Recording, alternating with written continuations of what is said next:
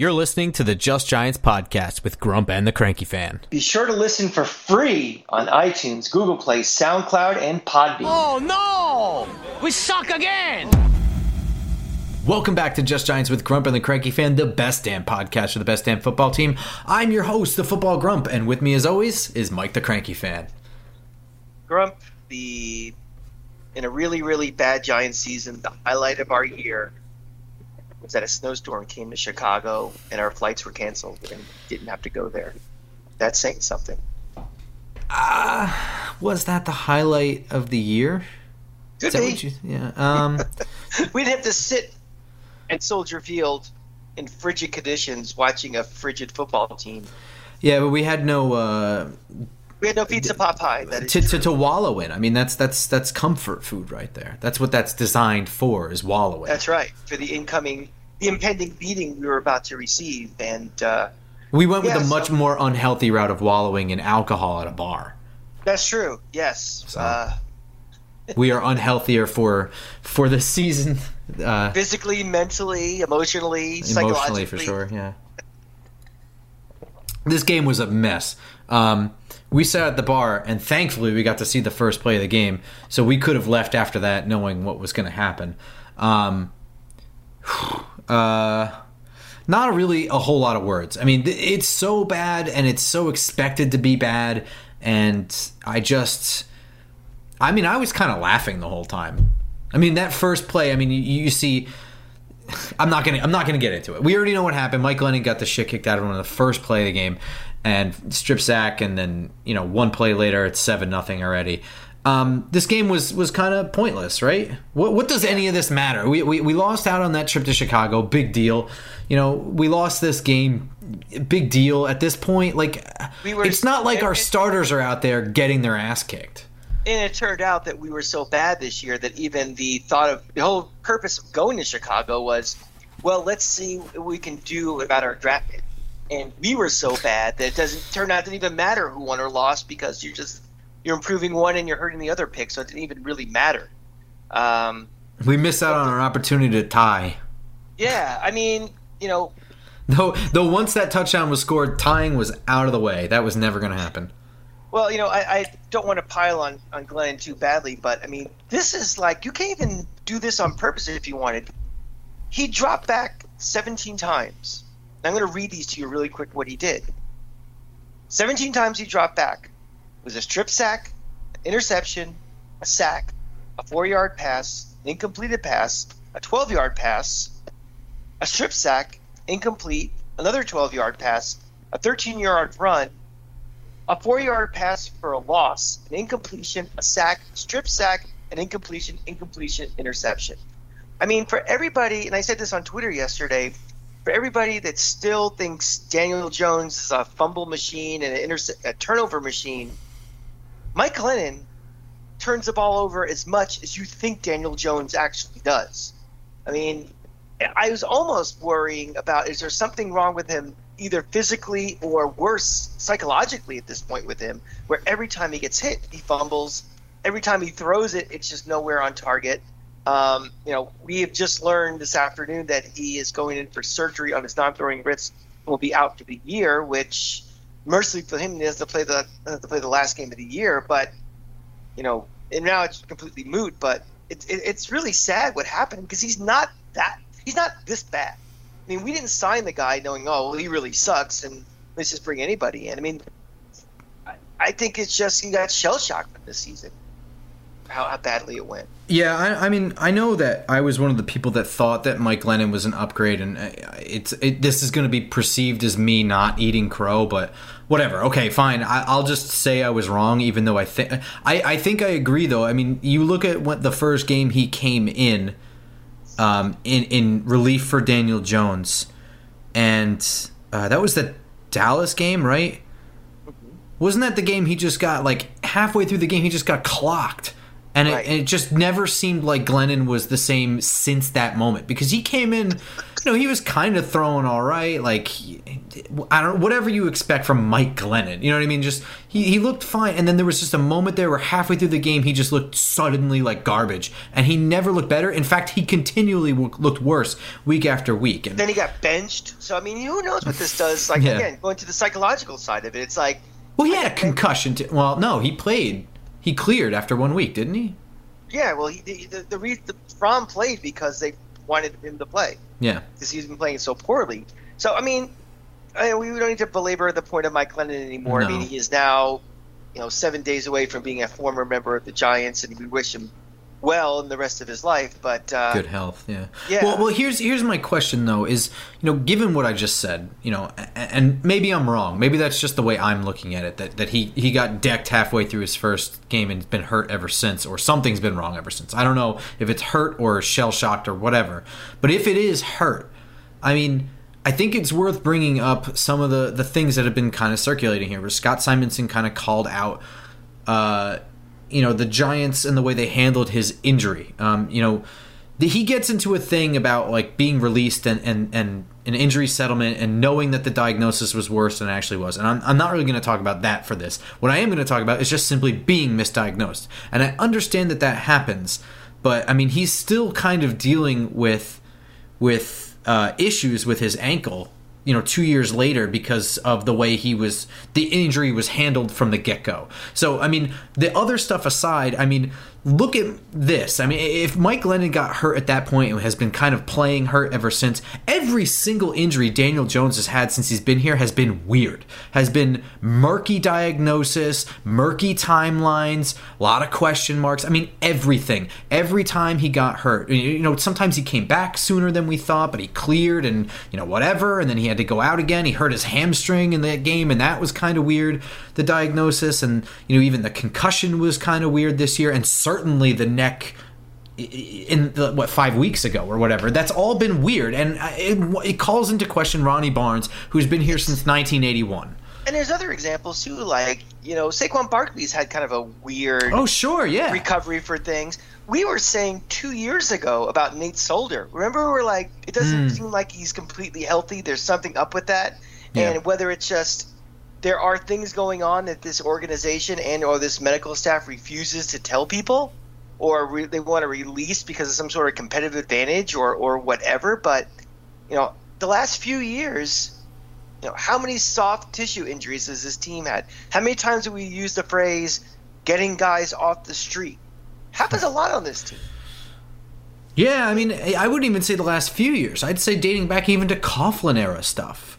We've had issues with being the most injured team in the league. And I don't like using excuses. So I'm not talking about the results of those seasons. I'm simply talking about that's a problem that I think needs correcting. There has to be a pattern that you are continually, there has to be a cause and effect relationship. It cannot just be random chance that for over 10 years you're in the top 10 in the league for injuries. That can't just be random coincidence. And we have an athletic trainer here that's been here for like 40 years. Yeah. I mean, I think when he started, I wasn't born yet. I wasn't born yet when he got hired. Yeah, they're using leeches back when he started. I mean, he's been around for so long. And, it kind of goes with that, and also the strength and conditioning program of this team, where I think they kind of go hand in hand. And you have guys that have been around for so long, medical, technology and nutrition and strength training and diagnosis and therapy. That's all quantum leaps, from year to year, and having new, learning new things that these older guys may not do. And I think so. When we talk about the infrastructure of this team has to be completely rebuilt in the culture, I think we have to look at everything outside the box of just the players and the coaches and the GM. It's like everything that's within the walls of this building. Yeah, I agree. And that's going to kind of take us into what I think has been probably the most talked about Giants moment this year. Do you think this is probably like it's certainly the thesis of this year. I mean, this right here, this is the culminating, this is act 4 or whatever act, I don't know anything about theater, but I mean, this is This is everything right here. This is a Greek tragedy, so that's the kind of theater it is. There you go. But I mean, this is it, right? This is one of the most important moments of this year because it really defines this year. And I don't even know. So after the game, in the post-game press conference, Joe Judge is on his Zoom thing with the media, and he's asked a fairly simple question, I guess, which was, why do you have faith that you're going to get this turned around? And he gave a very long answer that while he was giving the answer, reporters were tweeting that he was in the middle of a rant and was continuing to talk for over 10 minutes. It was expletive-ridden, and he's getting more and more angry as he is talking. And I read the transcript because that was what was most available. I didn't hear it until today, and I didn't really offer my take on his rant at all until I heard it, just because I wanted to hear the way he said it. Now, this is really just my opinion, so I am basing this only on how I feel. So I am perfectly fine if you don't agree with me, but my entirely conjectural opinion is that this didn't feel nearly as angry as it reads when you read it, or the way that it was reported to us was being delivered. I don't think that it was angry. I do feel like it was impassioned. At one point, he started ramping up when he was talking about the culture in the building. He started getting a little bit more indignant, and he was ramping up. A couple curse words flew in there, mostly like hell. Yeah, but it wasn't that serious. That's like a movie in 1982 was rated R because they said the word shit. Yeah, it really wasn't. Today would be lucky to be a PG movie, but back then, so expletive written, it was not. It really wasn't that serious. But what it did feel like to me was rehearsed. And what I don't mean, because everyone seems to have this opinion that he's talking to these people. This is a big message to his bosses. And I sort of agree. But when I say rehearsed, what I mean is this conversation, it's already happened. He's already had this exact conversation. He's already given these answers for himself. And, it's a discussion I think he's had with both of his bosses, Steve Tisch and John Mara, and I don't think Dave Gettleman. And I think the conclusion of that conversation was he is returning. And he said a lot of things in here that were interesting. We can kind of go through it a little bit there. There's a couple things that I think are worth picking out and dissecting. But at the end of the day, when I heard this, to me, it sounded like a guy that has a 90% chance of returning or more. That's how I felt. And I definitely agree with you, and here's why I think so. So I always say this on this show and on Twitter. There is no one individual game or one individual play or one individual series that ownership or a general manager or a head coach or anybody says, okay, I've made my decision because of that. You look at the entire body of work. And I think, the way this season has transpired over the last couple of weeks with all the injuries or everything, and no, that's not an excuse. That is a fact. Just look at who's available to play, at the most important positions. It doesn't really matter what happens in week 16, 17, and 18. The decision has been made to bring him back or not. And I completely agree with you. That speech was not – first of all, when I first was reading the tweets, I was expecting to see something like the old Denny Green. That's what I thought, yeah. The post-game thing, like he was just like screaming and yelling and knocking things over and all that. Wasn't that at all. I expected to hear rambling. Didn't hear rambling. I mean, it went on. No, it felt organized.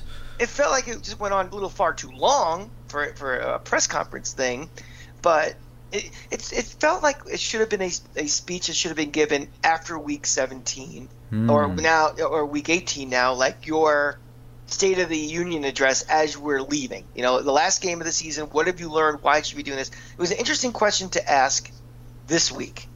But I completely agree with you. I think this speech was not meant to save his job like a lot of people are reporting. I definitely think that these conversations already happened with ownership. I think he probably made a lot of these points already, and the decision was made that you are coming back and you're going to have an important role in rebuilding this team, rebuilding the culture. Maybe even go back to things like we're talking about the trainers. Like everything within the building. Who we want for the new GM, how they're going to work with you. They have a lot of faith in this guy. He sold them on not just X's and O's and wins and losses, but rebuilding a culture. And if you're going to do that, you have to give it time. That means everything has to be in place before you say it's not working. They probably tried a little hybrid with seeing how he would work with Gettleman, the old guard in him. Well, Gettleman's going to be gone in 1 week from right now. So it's not going to be you have 1 year to prove yourself type of thing. I think they're going to give him a couple of years after this to see if this culture thing really does happen. So to me, this was a speech that kind of validated to me that he is 100% coming back. It was not a plea or a desperation thing. It wasn't an unhinged guy. I mean, he said a couple of foolish things, I think. Some of the things like players who were here and were making more money now wish they were back. Yeah, that might have been a little hyperbole, a little bit. But the things he was saying, I think, are just his attempt to try to sell it to a fan base and to the media. But however, I don't think right now is the time that the fan base wants to hear it, right after getting your ass kicked again and the prospect of getting your ass kicked one more time to a division rival. So I don't know if it's going to fall on deaf ears with that target audience, but the one that really matters the most is what ownership thinks, and I think they're on board with him, and I think more than ever he's coming back. My only thought is, before we launch into some line-by-line things here, my only thought is, I think he's back, barring some kind of, obviously there's a caveat there. Like, if word comes out halfway through the summer that you beat some guy up and there's security video, any kind of PR disaster. Yeah. Right, of course. Naturally. Right. But what I'm saying, those Bruno be fired. I mean, exactly. Out of left field. But you have to draw a line on what is and isn't a PR disaster. The way that the rest of the league is reacting to this on the morning shows and the talk shows and things like that, is this a PR disaster? I don't think this is what John Mara wants, was that rant to be there. No. So I wonder if he shot himself a little bit in the foot by delivering it. It's possible. It's very possible. Given that our theory is correct here, because it is just that. I have no information on this. I'm not even really giving good reasons. It's just a feeling. It's just how I felt. I think the most important thing is, how this was an attempt to appease the fan base and the media, but the question is, how is he going to look to his team? Yeah. We'll see a little bit, on Sunday. Is this team checked out for Week 17? And he mentioned the golf clubs things as a direct reference to Golden Tate, things like that. But let's see. I watching the game as bad as it was yesterday, I didn't get the sense that this team had checked out. I think they tried.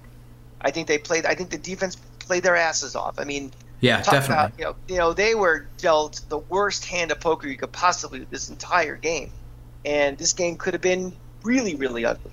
And they're playing for him. Again, this all goes back to kind of what does all this mean and how important is this? A game like that, there was very little chance they were going to win given, the quarterback situation and everything. And, a lot of people are complaining this week about Judge and about why didn't they maximize the talent that's on the field, and why didn't they coach him up to, and nitpicking on individual plays and going for it on fourth down and stuff. See, I'm looking at this a little differently. To me, I really think that this organization needs to get this season over with as fast as possible. And I really think that they went to the mindset for this game of, let's just get out of here as fast as we can without making this a complete embarrassment. That score really could have been 50-3, and it wasn't. But you're not going to take shots with a quarterback. You're not going to do things that they can't do just to show like they're trying to win. So I don't think it's necessarily, they're trying to lose on purpose. I think they're trying to minimize, any more embarrassment to this team and more criticism. They're just trying to get – it's almost like a college team that, when Florida plays the first game of the year, they'll play some scrub like Central Idaho or whatever. They'll pay them their $1 million to come in, and they're a home game. They get to fill the swamp up. They lose 60-0, and everybody moves on with their lives. Iowa knows they're not going to win that game, so they're not going to, and I've seen it 100 times. They don't come in there with 5 wideouts and trying to spread the field and get mismatches. No, they play it very close to the vest. It's not what they're going to be doing the rest of the season when they're in their own conference stuff. They just want to get through it. Don't get anybody hurt. Survive it, and we'll move on with our life. And I think that's really, unfortunately, where we are with this Giant season and this Giant organization right now. We're 7 days away from starting to rebuild this organization from the ground up. Let's just get out of here and get anybody hurt and not having a 60 burger put on us. It's a punt. It's a punt, not a tank. Exactly. You're not trying to lose, but you're not trying to win. You're trying to survive. That's punting. Yeah. You're trying to survive more than win necessarily. Correct. Yeah, I think you're right. It's what happened to Matt Parrott is 100% what you don't want to happen. A guy that you're trying to build up and maybe make a part of your roster in some respect next year, whether it's starter or swing tackle or whatever he is, he's got to be something. He's probably out for all of next year now because of the late timing of his injury. I'm not really sure how much of a hard worker he is to come back from an ACL tear, in 1 year anyway. He's also a bigger guy. I mean, it's just he's out for next year. So, Grump, would you do? I mean, I don't want to step on Thursday's show or anything, but for the final game of the year, do you even start guys like Saquon or? I think so.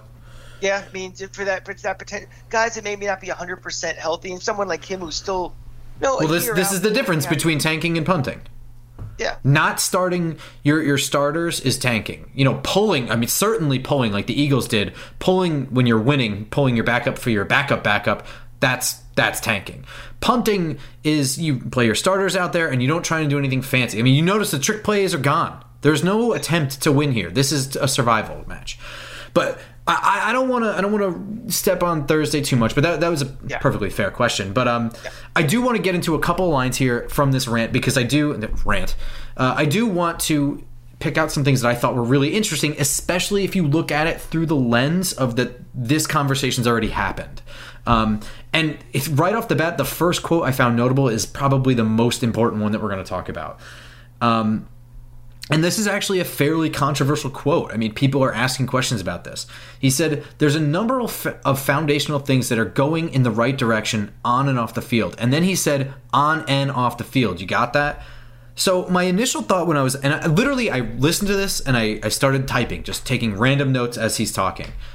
Who are these foundational pieces going in the right direction? I mean, I feel very good about Andrew Thomas. I don't think I feel very good about any other player on offense that's maybe Kenny Golladay is a foundational piece that's heading in the right direction as far as the position group. On defense, there's a couple of guys, maybe Leo, Ojulari, Roche, Bradbury, Jackson, McKinney, maybe Logan Ryan.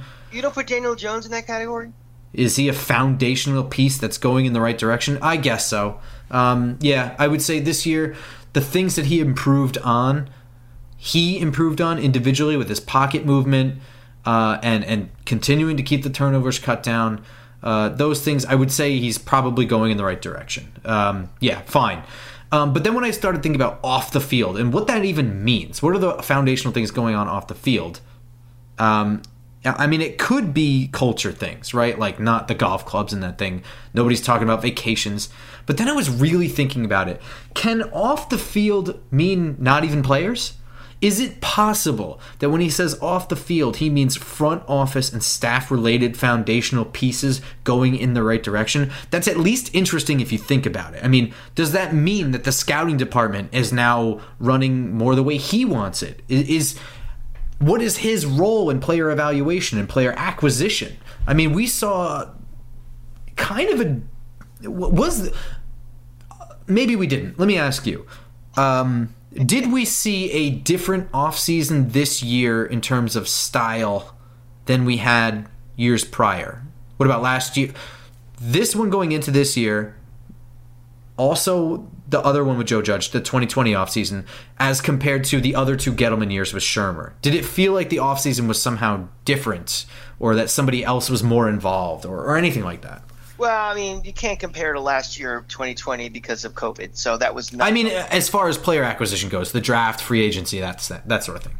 I felt the offseason was a little bit more of getting back to that. I think we can sniff the playoffs. Let's put some more of our chips in for more of a a little bit more of a win now than a, build methodically. I think, and this is the one thing we were a little concerned about last year.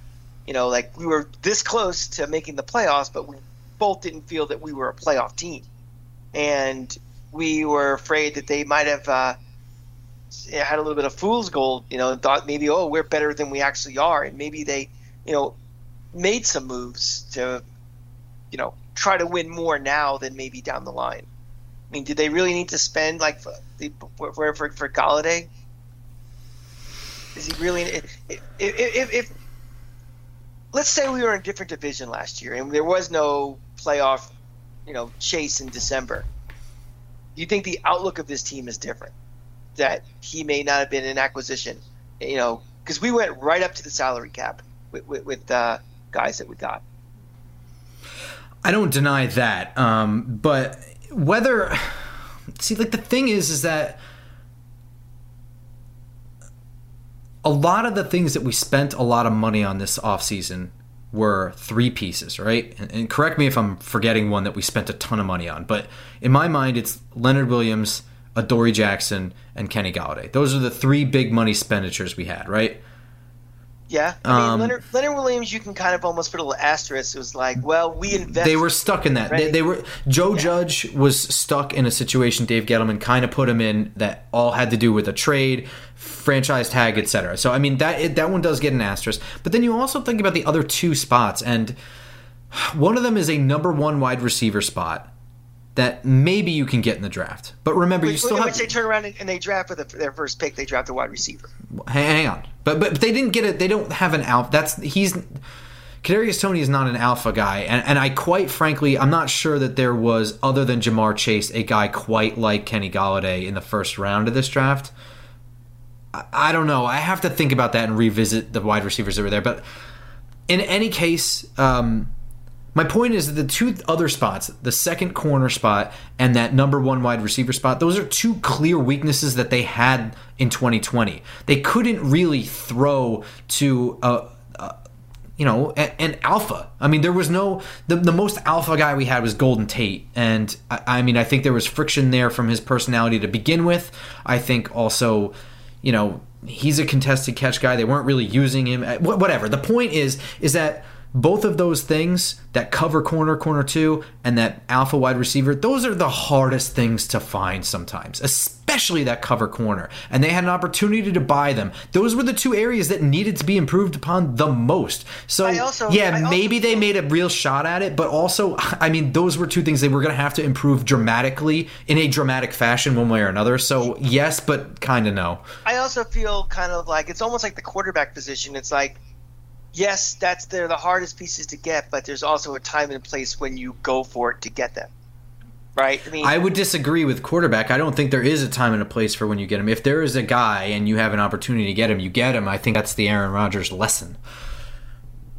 Yeah, but I mean, they also had but Green Bay also had the luxury that they could, because they had a really good team at the time, and they just were taking, they had some assets to play with to draft him.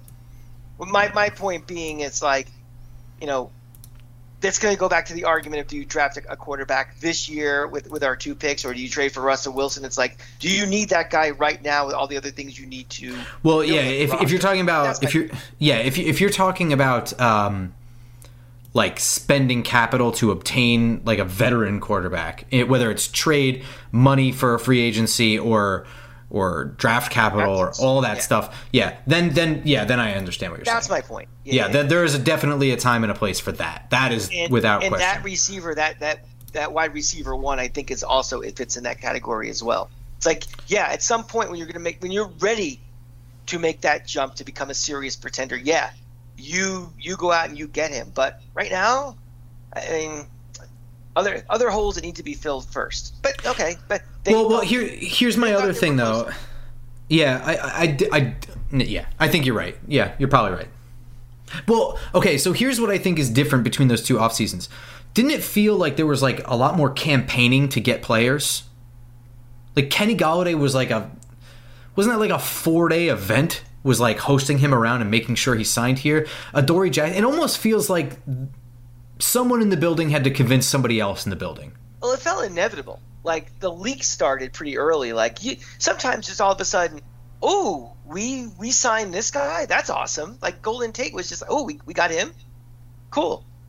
But this was kind of like, yeah, there's been rumblings that the Giants are trying to get him. And like it was almost like, a foregone conclusion. And then just like, oh, that finally happened today.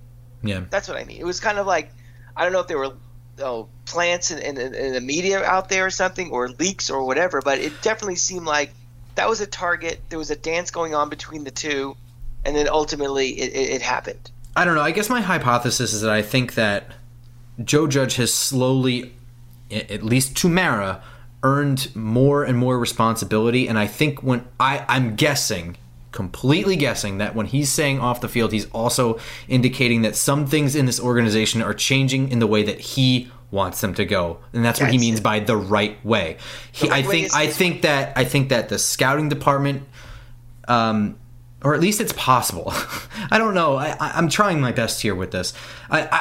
It's hard for me to find an off the field like culture thing that was so important that he said and all that. I don't know. Whatever. I think it comes down to something as simple as being all on the same page. We know yes. At some point it will come out whether Gettleman and Judge got along or didn't get along or whatever. But they've made the decision, and I think again this press conference is more evidence of that they are all in with Joe Judge. Joe Judge is going to be the straw that stirs the drink for this franchise. I think you're right.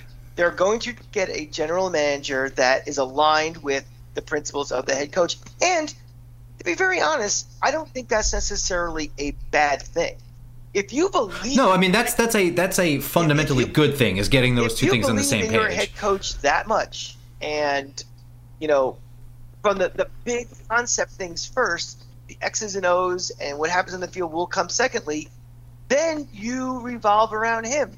It's not just the GM. People make the GM out to be more important than it actually is. I think everybody thinks, well, we got to be on the GM schedule so he can pick his head coach. The guys who make more money in this league are the head coaches, the really good ones, than the general managers do. They're the ones that are more in demand. They're the ones who, are in commercials. They're the ones who people know what their names are. Quite frankly, those are the ones who get up behind the microphone every week. Exactly. So they end up representing your franchise more than your GM. Right. So the $1 million question is with the Maras, are they hitching their wagon to the right guy? Well, that's the question. A guy right? who doesn't have the track record as bringing in, I'm not even going to say Belichick or Parcells. Those are one in a million guys. I mean, bringing in someone like I don't know who's Andy Reid, for example. If you bring in Andy Reid, he has that kind of clout where the universe revolves around him in an organization. Joe Judge hasn't earned that yet, and he's still in his first go around of building culture. And this culture now, we're going on year 3 of this culture building. He's building foundation. He's brick by brick, and I hate to say that old Tennessee reference, but at some point, you can build culture all you want. We have to start seeing things on the field too. So there are things to be left to be desired with Joe Judge, the head coach, not Joe Judge, the culture builder, the head coach. And I'm also going to give a pass to the last few weeks because, again, I think what they're trying to do on the field is different than what they would do if this was a 9-6 team. So I don't care about, they punted on 4th down on the 40-yard line in this game in Chicago. Not the same as real life in a real situation. I do want to talk about culture because that was when he started. That's the only time I think you can really start calling this a rant, because to me it sounded like he was just talking and perhaps being a little bit rambly, but when he started getting culture is when he started getting slightly fired up. And he explained culture, what he said was when he came here, he sat down and every single player told him that the culture was bad. This isn't a team. People are whatever. And that to me also feeds into this indictment of the front office. I mean, Dave Gettleman was here. I don't think that whole thing was talking about Pat Shurmur's culture. I actually think that was an indictment of Dave Gettleman's culture and the front office culture. I think everything here is kind of calling out. Yeah, but to me, that's more on the coaching staff than the front office, because the coaching staff is around the players every single day, whether it's head coach, coordinators, position guys, analysts, strength and conditioning guys. They're the ones. Yeah, no. Don't get me wrong. What I'm saying is that Joe Judge came here in 2020. Dave Gettleman here was in 2018. They both came here preaching culture. But Joe Judge got here 2 years after Dave Gettleman and said that the culture was bad. At that point, you kind of have to be saying that he's done a bad job of changing the culture. That's what he said happened in 2020. He's saying that when he got here after 2 years of Gettleman, the culture was bad. That's what he's saying. So to me, that's calling out the front office. I know that it's probably Shermer's more involved, but Shermer is Dave Gettleman's hire too. Well, that's just more evidence that Joe Judge is very, very confident in his job, where he can say that. Exactly. That's guys, yeah. If your boss is going to be out the door in 8 days, you have the freedom and the shackles aren't on you to say, we're working together. If you notice, he didn't mention one time in that rant working with Dave Gettleman in the. He didn't mention anybody's names. No names. He very seriously implied some players, but. If this was a situation where Gettleman was going to be back and he would be back, he would say, Dave and I are working together to do this. But that was a me speech. That wasn't even a me and the next GM or me and the front office. It was him. So not only is he completely confident he'll be back, probably from conversation with the ownership, but he's been given assurances, I think, that his influence and power in this team is going to grow.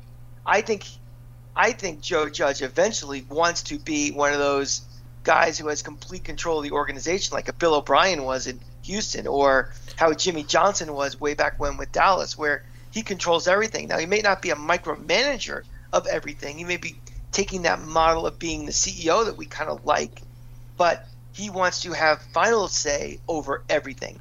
I think that's right. Final say over how the scouting department works, final say over how the draft will be run, final say over, how off-season is, final say over the strength and conditioning and the medical, all of these things. Right. I think he wants to be kind of the head of the organization in a certain sense. I don't think he wants to run the scouting department. I think he wants to tell them how he wants it run so that when the reports come in and on draft day, it's so much easier because it's all part of the way he wants it to be and it's all laid out. He wants everyone to be on the same page. He just wants it to be his page. I don't think he actually wants to be in there telling people what to do on a day-to-day basis. I just think when the reports come in and it's time, he just wants it to be laid out for him the way he wants it. So nobody's like, he's not necessarily trying to be a CEO. He's trying to be a chairman. Like, Bill Gates at some point was no longer a CEO. He was the chairman of Microsoft. So somebody actually ran the day-to-day operations of Microsoft. Right, okay. But at the end of the day, if Bill Gates said, I think you should make Windows 2020, they made Windows 2020.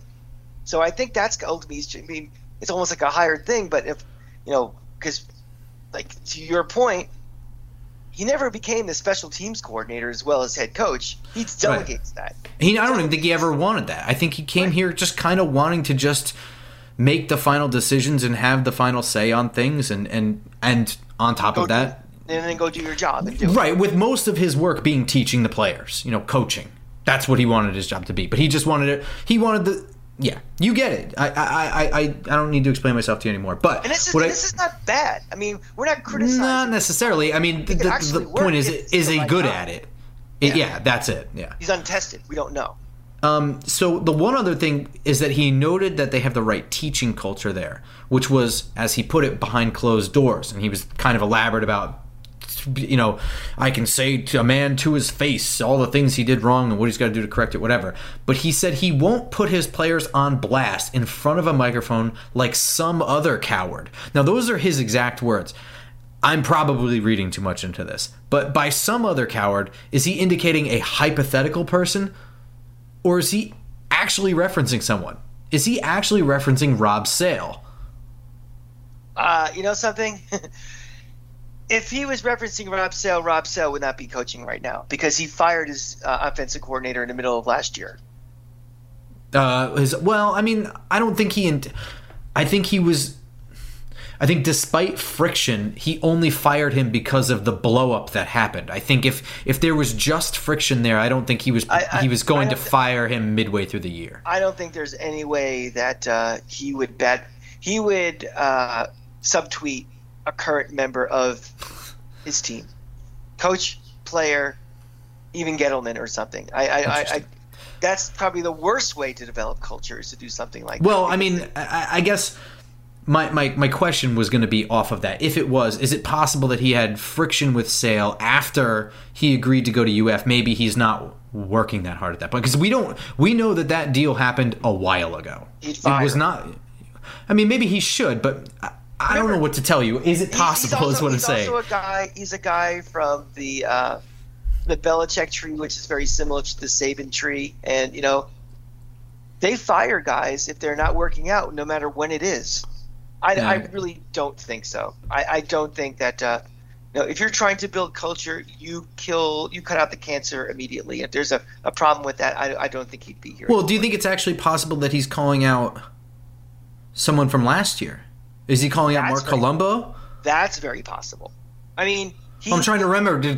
Is Colombo one of the ones that specifically said something about Andrew Thomas in the midst of it? Because I know there was that whole thing at the beginning of the year about Andrew Thomas and his technique, and he's doing this wrong. And then, Joe Judge got in there and he changed the way he was doing it. And then there was that whole fight because, weeks of him correcting his own coach and the way I just don't remember if Mark Colombo is one of the guys that called out Andrew Thomas publicly. Well, there was also something. Who was it? Minnesota coach yesterday ripped. Somebody asked him a question. Yeah, somebody asked Zimmer about, do you want to see that quarterback play again? He said, hopefully not. Oh, when they asked about Mond? Yeah. And he just said no.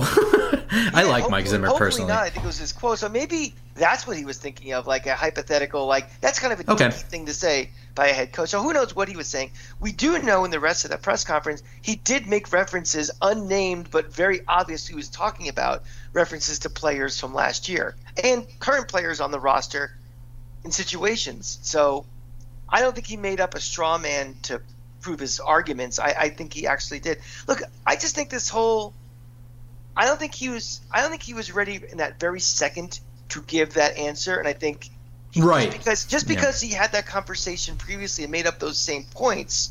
It's kind of like how we prepare for this show. You may have in your head what you want to say.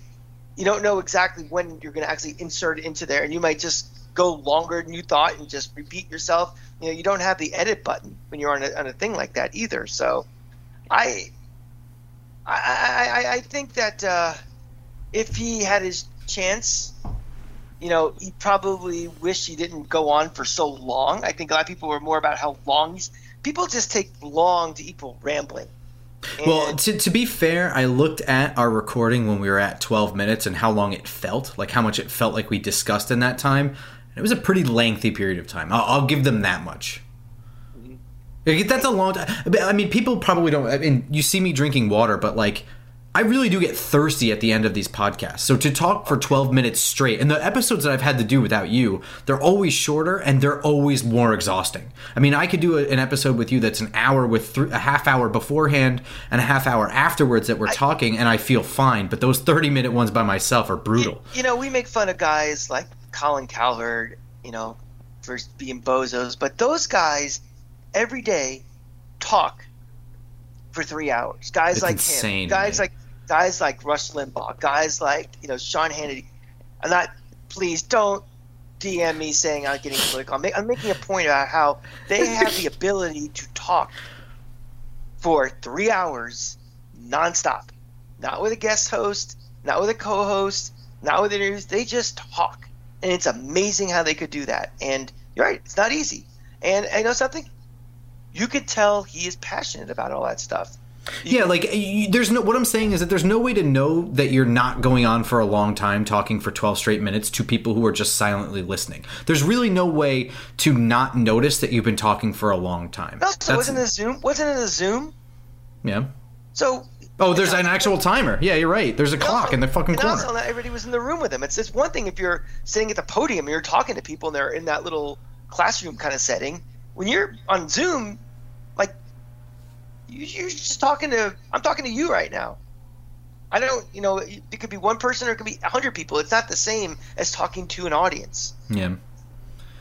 I think the bottom line, the most important thing about this is, again, what does this all mean? Is this really that important in the grand scheme of things? Is this something people are just we're just picking on the Giants now because it's been an embarrassing year and it's easy to pile on? I think we're being nice. Yeah. No, I mean us. I mean. Oh. What became of this? And, you pile on things. I mean, the Antonio Brown thing, because it's him, that's an even bigger story than it was just Joe Blow who leaves the game and everything. So the Giants right now are a story. They are a disgrace. They're an embarrassment. And all these things just snowball out of control. Does it really mean – do you have any less confidence in Joe Judge to do what he can do based on that? No, I mean, my confidence in him is bad in-game decision-making. It's not actually any of the things that he went in there and tried to defend. I mean, or whatever it was he was doing. To be honest with you, all the talk about culture and stuff like that is not really even something that I blame him for if it's off. I mean, a lot of player acquisition I do put on the general manager, and the fact that he's only been here for 2 years, he can only control so much of the roster. So none of that shit was any of the stuff that I was really all that worried about. I mean, it's the in-game preparation stuff that I'm worried about, which was not to be found in really any of that conversation. Yeah. So that rant to me... Again, this to me, just to kind of surmise this episode, we're going to kind of end here. That rant to me really felt like a conversation, and we're going to be talking about it the entire offseason because it's going to be brought up whether Joe Judge is fired or retained, because I do think that there's references to the front office in this answer. I do think that there's at least one reference to the front office in this answer. And whether Joe Judge is fired or retained, or guys in the front office are fired or retained, we're going to be talking about the things that he says in here throughout the whole offseason. So, I don't know. It's more important than I want it to be. One final thing, I just thought of this now, that if he's making pointed references to the front office, do you think that increases the chance that they look outside the organization to bring in a GM? Because it sounds like if this was a conversation that already happened with ownership and we surmise that he got the vote of confidence and the freedom to actually say these things, if we want all – and we think that he was kind of calling out the front office, would it seem a little weird to keep somebody from the front office and elevate him to be above him? Yes. Or do you think that this is kind of a veiled reference that they are looking outside – the Kevin Abrams of the world to find someone new? Yeah, I think they are getting outside the box here. I think so too. I think this speech actually helps me feel more comfortable if they are going to do that than they did before. Yeah. Yeah. This guy isn't a dummy. I mean, some guys are just they say things that delivery may not be the greatest, but some people their words mean something. They don't say things just to say it. And I think Joe Judge is a smart guy, and I think what he said may be too long-winded, but he was trying to give a message, and a lot of different messages in there. And if you could get it, you can learn a lot what's going to happen. And you can find our messages on Twitter. I'm at @football_grump. He's at The Cranky Fan. And this show is at Just Giants Pod. And, of course, our episodes are on Google Play, SoundCloud, iTunes, Spotify, and, of course, on YouTube, where you can also see us. So subscribe there if you will. And we will be back Friday morning, kind of previewing the Washington football team and probably going over what other shit show thing happened between now and then. Our last Thursday show of the year. How about that? It is. We will be going to once-a-week shows. I should have said that. You're right. That will be our last Thursday recording Friday morning show, barring any breaking news stuff, until draft night, probably, right? I would say so, yeah. Yeah. So, I guess celebrate your last Friday with us. But there, you know what? There's going to be plenty of. I mean, we're probably going to be doing like 3 episodes next week. Let's be honest with what's probably going to transpire immediately following next week's game. So it's all that much more important to follow us on iTunes or SoundCloud or whatever your listening platform is, and of course on YouTube, because we are such handsome people. I am not going to shave again. Oh well, now you just killed it. It's like 65 people just unsubscribed. Which I not shaving again until we fire Gettleman, we get a new. We fire Judge, we win a Super Bowl. What should I do? We'll throw up a poll, and you can tell us what I should do with this beard, or should I just get rid of it, or just wear a bag over my head? Oh, you should have to grow different facial hair based on different results. Like, you have to grow a handlebar mustache if Gettleman's retained. You have to wear chops if Judge is retained. You got to do the villain, the squiggly do, if they hire an outside. Yeah, I don't know. Yeah, well, I'll think of something fun. Well, we'll get you some good. Sorry, facial ladies, hair. but I am married, and if I do one of these, I may be single if I go with the Smedley mustache. But we'll think of something fun. I'll have you sign off on all the outcomes. But in any case, be sure to subscribe, follow us on Twitter, whatever. We will see you all on Friday. Until then, go Giants. Go Giants.